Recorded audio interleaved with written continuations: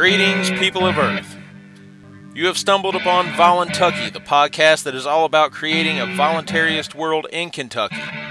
And when I say Kentucky, I am referring to the geographic location, not the boundaries and territory of a particular set of thugs. Podcasts with a libertarian/anarcho-capitalist perspective are already very different from other podcasts, but this one will be different even among them, because I am not here as a commercial for voluntarism. I am not here to change your mind or to convince you that voluntarism is the way to go. I am here to speak to those who already understand this. Welcome to episode 5, Defining the Nap. The purpose of today's show is inventory. There may have been some folks who have wound up in the Voluntucky net that don't belong here, so today will be about weeding out those who may have similar beliefs but are not ultimately Voluntucky material. There may be a slim chance that those who do not have the right stuff will become that person who does, but this show is not, nor will it ever be, about changing your mind, so no pressure on that front. Having said that, good luck. I hope you're here at the end. If not, thank you for your listenership thus far, but I'm guessing that at the end of this episode you will self-dismiss. And if you think I'm sounding a little too cocky right now, stick around. You will hear a decent amount of humility very soon. As I've covered in the past, when the non-aggression principle is described to most people, they will agree with it. But does that alone qualify them as voluntarists? Of course not. Because when you start showing them all the ways that the NAP is systemically violated, then they almost invariably begin telling you about all of the exceptions to the non-aggression principle. You become a voluntarist when you fully wrap your head around the fact that there are no exceptions. But even once we realize there are no exceptions, we still have our built-in indoctrination that causes us to do all kinds of mental gymnastics to avoid associating the United States brand with tyranny. We tell ourselves that the actions of police and military are solely for the purpose of preventing property violations. So police and military should be supported. And when story after story comes out about clear and obvious NAP violations by police and military, we throw up the few bad apples or just doing their jobs arguments. It's only after much focus on the reasons for the behaviors of police and military that we eventually land at the understanding that the violation of the non-aggression principle is the status quo and is fundamentally ingrained in the U.S. brand. It's then that we understand the Lysander Spooner quote, "Whether the Constitution really be one thing or another, this much is certain, that it has either authorized such a government as we have had, or it has been powerless to prevent it. In either case, it is unfit to exist." As always, this show is directed toward those who already consider themselves voluntarists. But while all voluntarists agree with the non-aggression principle, there's much debate among us as to how that principle may be applied. We have people calling themselves voluntarists who believe it's perfectly fine to throw people out of helicopters for holding different beliefs than them. While I realize that the whole thing about physical removal and throwing people out of helicopters is largely tongue-in-cheek, there are those who truly believe these methods would be acceptable. This is the same crowd who I see routinely supporting the lesser of two evils in political races and talking about returning to the Constitution. These people are not voluntarists as I would define them. And when they call themselves voluntarists, I am very quick to tell them that they have mispronounced the word Republican. The ideas of the Pinochet crowd are still rooted in democracy and the belief in the validity of mob rule, and for that reason I will not be associated with them. To a lesser extent, I also see some self-described voluntarists who seem to be more left-leaning and focused on social responsibility. This is a perfectly acceptable position for voluntarists to hold as long as they understand that their power to create this world is limited to their ability to articulate their positions well enough to convince others to join them voluntarily. Those who are willing to go beyond trying to convince others and are willing to use physical force themselves or by proxy to remake the world to their liking, don't usually call themselves voluntarists, but are quite fond of the title of anarchist. And when they describe themselves as anarchists, I am very quick to tell them that they have mispronounced the word communist. Mainstream media is more than willing to attribute the title of anarchist to these people so as to demonize the term. And they have been quite successful in implanting that idea in the minds of the average person, which is why most voluntarists have abandoned the term anarchist altogether, even though the true meaning of the word accurately describes us and is the polar opposite of everything they stand for. I don't spend much time fighting this because in the end it's just as well. The word anarchy defines us by the things we are against, and I'd rather use the term voluntarists anyway, because it defines us by the things that we are for.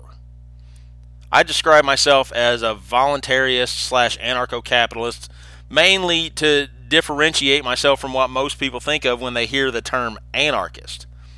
But I see laissez-faire capitalism as being synonymous with anarchy and voluntarism, and if the true definition of anarchy were understood by the bulk of humanity, then the capitalism part of anarcho-capitalism would just be redundant. I've lost some good friends over these arguments, and if I cared about being popular, then I would not bother even arguing the points. But when it comes to populating the Voluntucky community, I cannot expect to be successful if I am willing to sacrifice quality of membership in exchange for quantity of membership. These people are more than welcome to go start their own project with like-minded people. But they should be aware that if they ever do begin physically removing people or violating the property of those who were already there before them for any reason, I will be there vocally and physically defending those people whom I adamantly disagree with from those who don't believe they have a right to hold different opinions. I also have a few friends who describe themselves as black flag anarchists because they don't want to be associated with communism or capitalism. But I find that this is largely because they define the word capitalism differently than I do. They see it as top-down control of the elite ultra-rich. If I defined capitalism that way, then I would be against it too.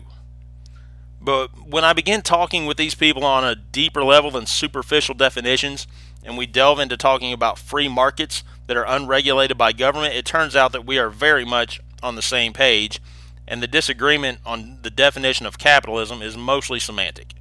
Before we can agree on the application of the non-aggression principle, we must first agree on what definitely constitutes aggression.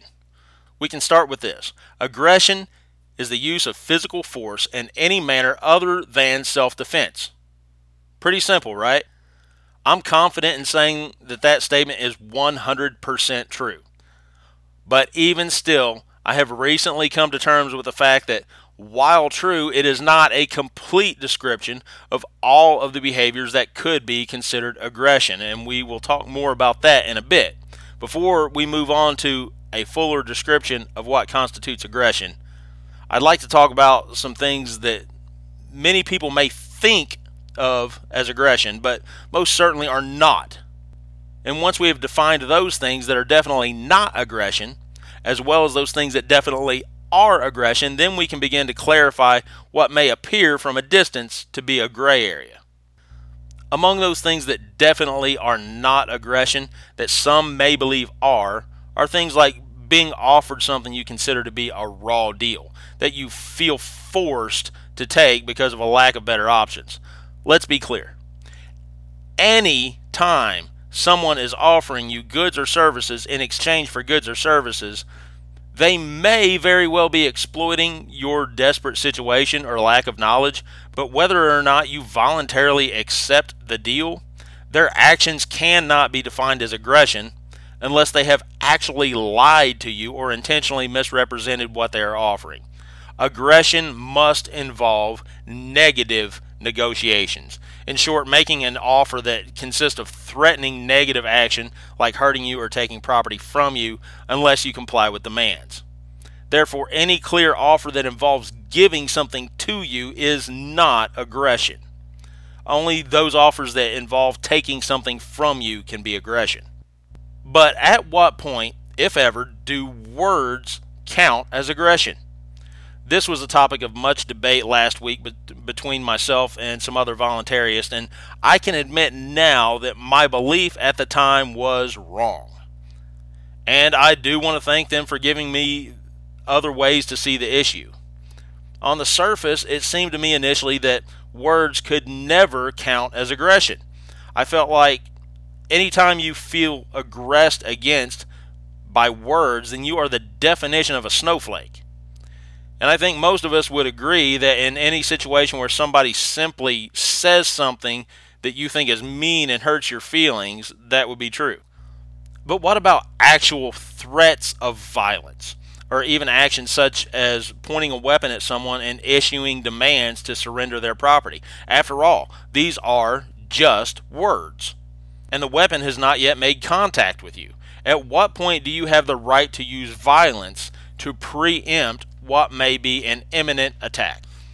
Now, in these discussions with other voluntarists, my assertion was that while it is certainly wrong to threaten someone with violence in any other manner than self-defense, it is not a violation of the NAP because it is still just words. I even drew out a Venn diagram on a napkin and took a picture of it to illustrate that while everything that violates the NAP is wrong, not everything that is wrong violates the NAP.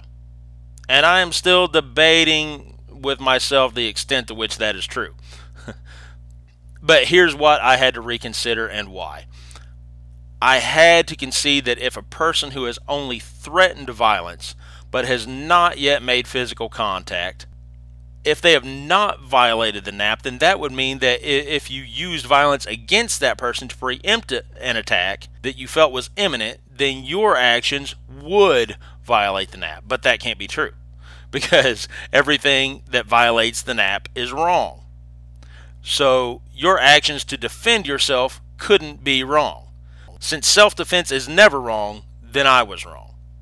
And if I was wrong, then that would mean that the person who only threatened physical violence did indeed violate the non-aggression principle. Rewind that again and listen to it if you need to. I know it's a mouthful. But I still believe that we need clear definitions for what things constitute an imminent attack and therefore justify using violence to prevent them.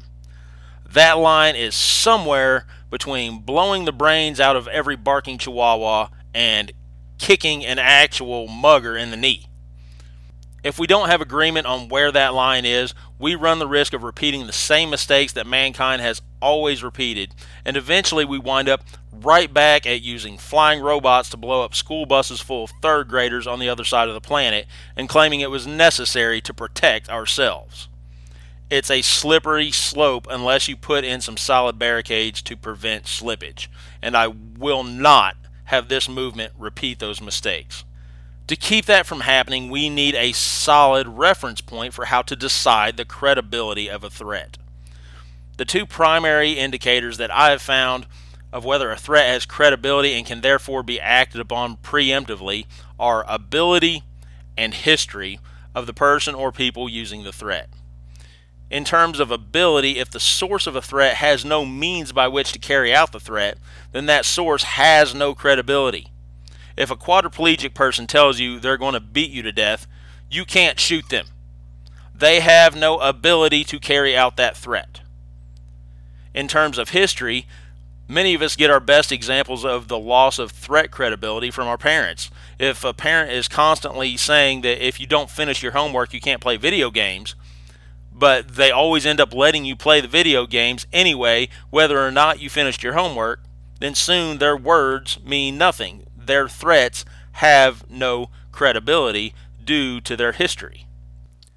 I do believe and often say that there is no such thing as gray. That gray is the illusion created by black and white pixels that only appear gray to those who are either unable or too afraid or too intellectually lazy to do the uncomfortable work of looking close enough to see the individual pixels.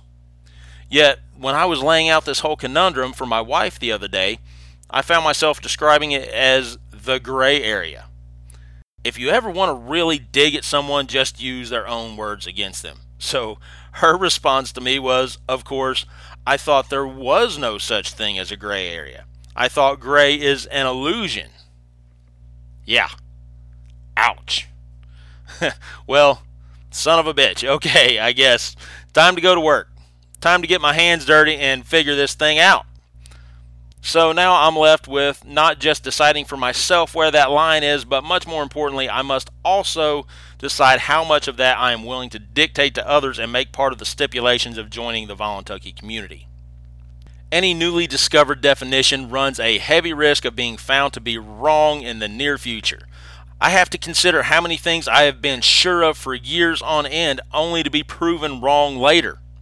And I have to admit that just because I understand that everything is black and white doesn't mean I know which is which. It just means I will keep searching until I find it. So since those barricades that will prevent us from again becoming what we hate must be in place, this is what I have decided. Anyone wishing to be part of the community will understand those things that are absolutely clear violations of the NAP. And they will understand that whether or not those behaviors violate the NAP is irrespective of who you are, that there are no special people who get to operate under a different set of rules. In any case where someone who is accused of violating the property of another claims they were acting in self-defense, a jury will be left to decide whether that person was facing a credible threat based on the history and the ability of the person whom they did attack first. Sometimes ability and history are difficult to know. If a stranger that you know nothing about threatens you, then you don't have much to go on. You kind of have to go with your gut. But if your gut is wrong, then you will have in fact committed a property violation. The details of every case will be different, and that's why juries are important. So the jury system will decide individual cases of accusations of violations, and the asshole list, as I described in episode 2, will address those behaviors that do not violate the property of others, but do run the risk of causing damage to the property of others. Kind of like the difference between misdemeanors and felonies, but without actual property violations being the systemic response to potential property violations. Maybe after a century or so of trial and error, we could further define those things that are clear violations from those things that are clearly not. But those changes will be cultural, not political or legislative. In the meantime, I'm sure that any misappropriation of penalties that may happen with this system, while each a tragedy, would be extremely rare, much more rare than in the authoritarian world, and would not be enough to destroy the system or prevent future refinement. But I also won't let continuation of the Voluntucky community supersede the central objective of creating an environment that centers on individual property rights. I won't build a bureaucracy. Bureaucracies require individuals in ongoing positions of authority, so there's no way that can happen. So how will the idea of responding to threats with violence apply outside of situations between individuals?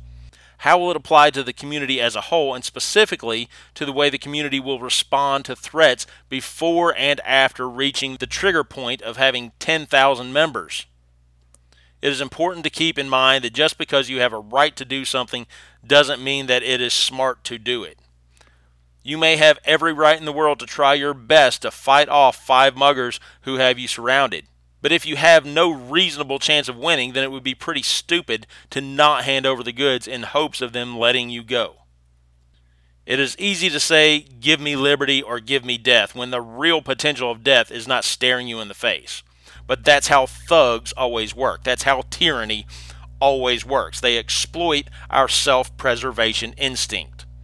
They know that the principle of self-preservation that guides us at the most primal level will usually override our principle of liberty and self-ownership. In those moments, it is almost an involuntary reaction to just accept this brief moment of violation in exchange for longer-term survival. It is that primal instinct that tyrants use against us, and nothing ever changes about the way the world works until there are a sufficient number of people willing to override that self-preservation instinct. This is difficult, maybe even impossible, but it becomes much less difficult and much more possible when a real chance exists of surviving the situation with your liberty intact. When that is the case, it is much easier to navigate the dichotomy of choosing to do what is right or choosing to do what is smart. Because if you can win, then doing what is right is doing what is smart. It still requires bravery. There's no guarantee of winning, but we don't need a guarantee.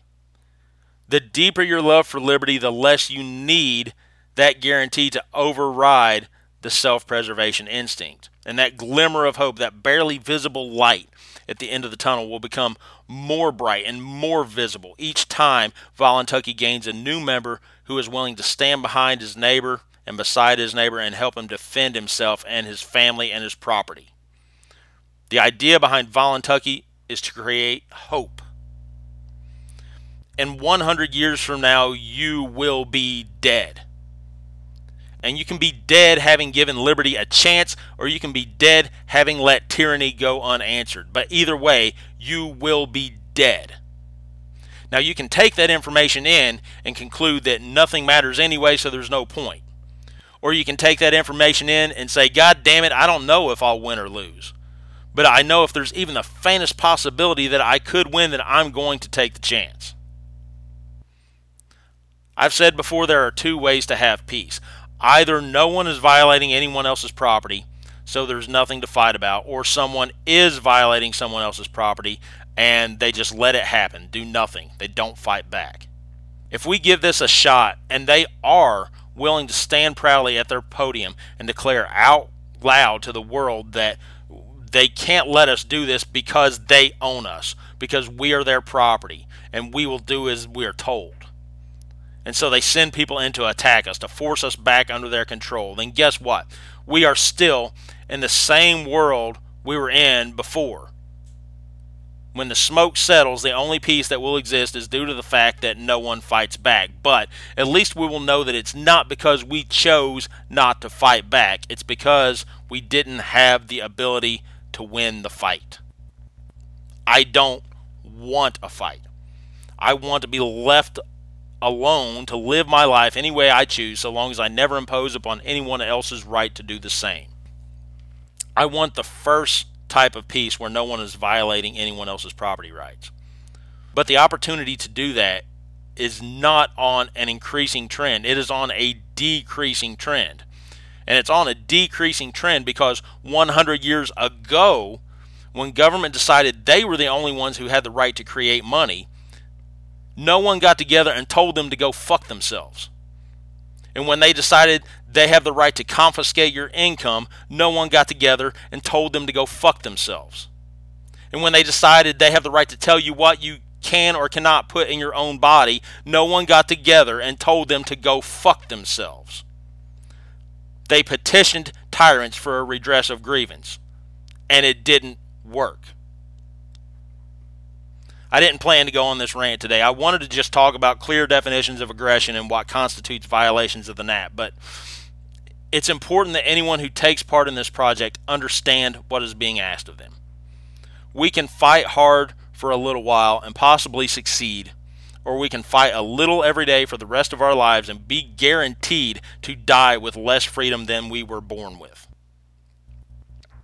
While it's important to understand the risks involved, I do truly believe that the best outcome is also the most likely. I believe they are more likely to let us be than to risk disrupting the illusion of the masses. The way we get there, the way we give ourselves the best chance possible, is to only fight battles that we have a real chance of winning. And until that trigger of 10,000 members is reached, we have to fight those battles within the system. After that trigger happens, then we do things our own way because we can afford to take the risk because we could win. I'm making no claims at all about knowing the best possible way to do everything without government. But you don't have to know how everything should be done in order to know how things definitely should not be done. And the way things are done right now, through violence and the threat of violence, should absolutely not be done. we can figure the rest out. You'll hear me say a million times the free market works every time you use it. We will find much better ways to do things, and then we will find even better ways to replace those ways, and better ways to replace those ways. I don't think most people can really even wrap their heads around the exponential growth that will take place and the pace at which we can advance once the burdens of government are gone that just suck our lifeblood and our productivity out of us in ways that we don't even see anymore or realize, because we've dealt with them for so long that we've just learned to adapt to them. It'll be like having carried a rucksack every day, every month, every year of your life, and every year they add just a little more weight to it and just a little more weight to it. Is he complaining yet? Yeah, a little bit. He's over it now. You always get used to those tiny little impositions, and you never notice how much they add up incrementally. That weight is the burden that is put on you to use your productivity to create things not for your benefit, but for the benefit of elitist thugs and tyrants who are a billion times worse than that welfare mom who won't stop making people, who gets under your skin so bad ever thought of being. And when we start taking weight out of that rucksack, one brick at a time, and each time you're able to go just a little bit faster, just a little bit further, and pretty soon you're twice as productive as you were and burning half the energy to make the same amount of things happen. And then you realize that we're just getting started. And one day you look up and it's like you've lost 100 pounds over the past year, and the level of freedom you will experience is like nothing most people could even imagine. They say money can't buy happiness. Let me tell you something. That's something a poor person made up so they don't feel so bad about being poor. Money creates options. And freedom is defined by how many options you have. Freedom is not another word for nothing left to lose. Freedom is the ability to lose and recover from your losses because you have plenty left that you didn't have to put on the table to risk. Okay, I could ramble on all day here. I need to wrap it up. If you are willing to move to Pulaski County, Kentucky, come on down.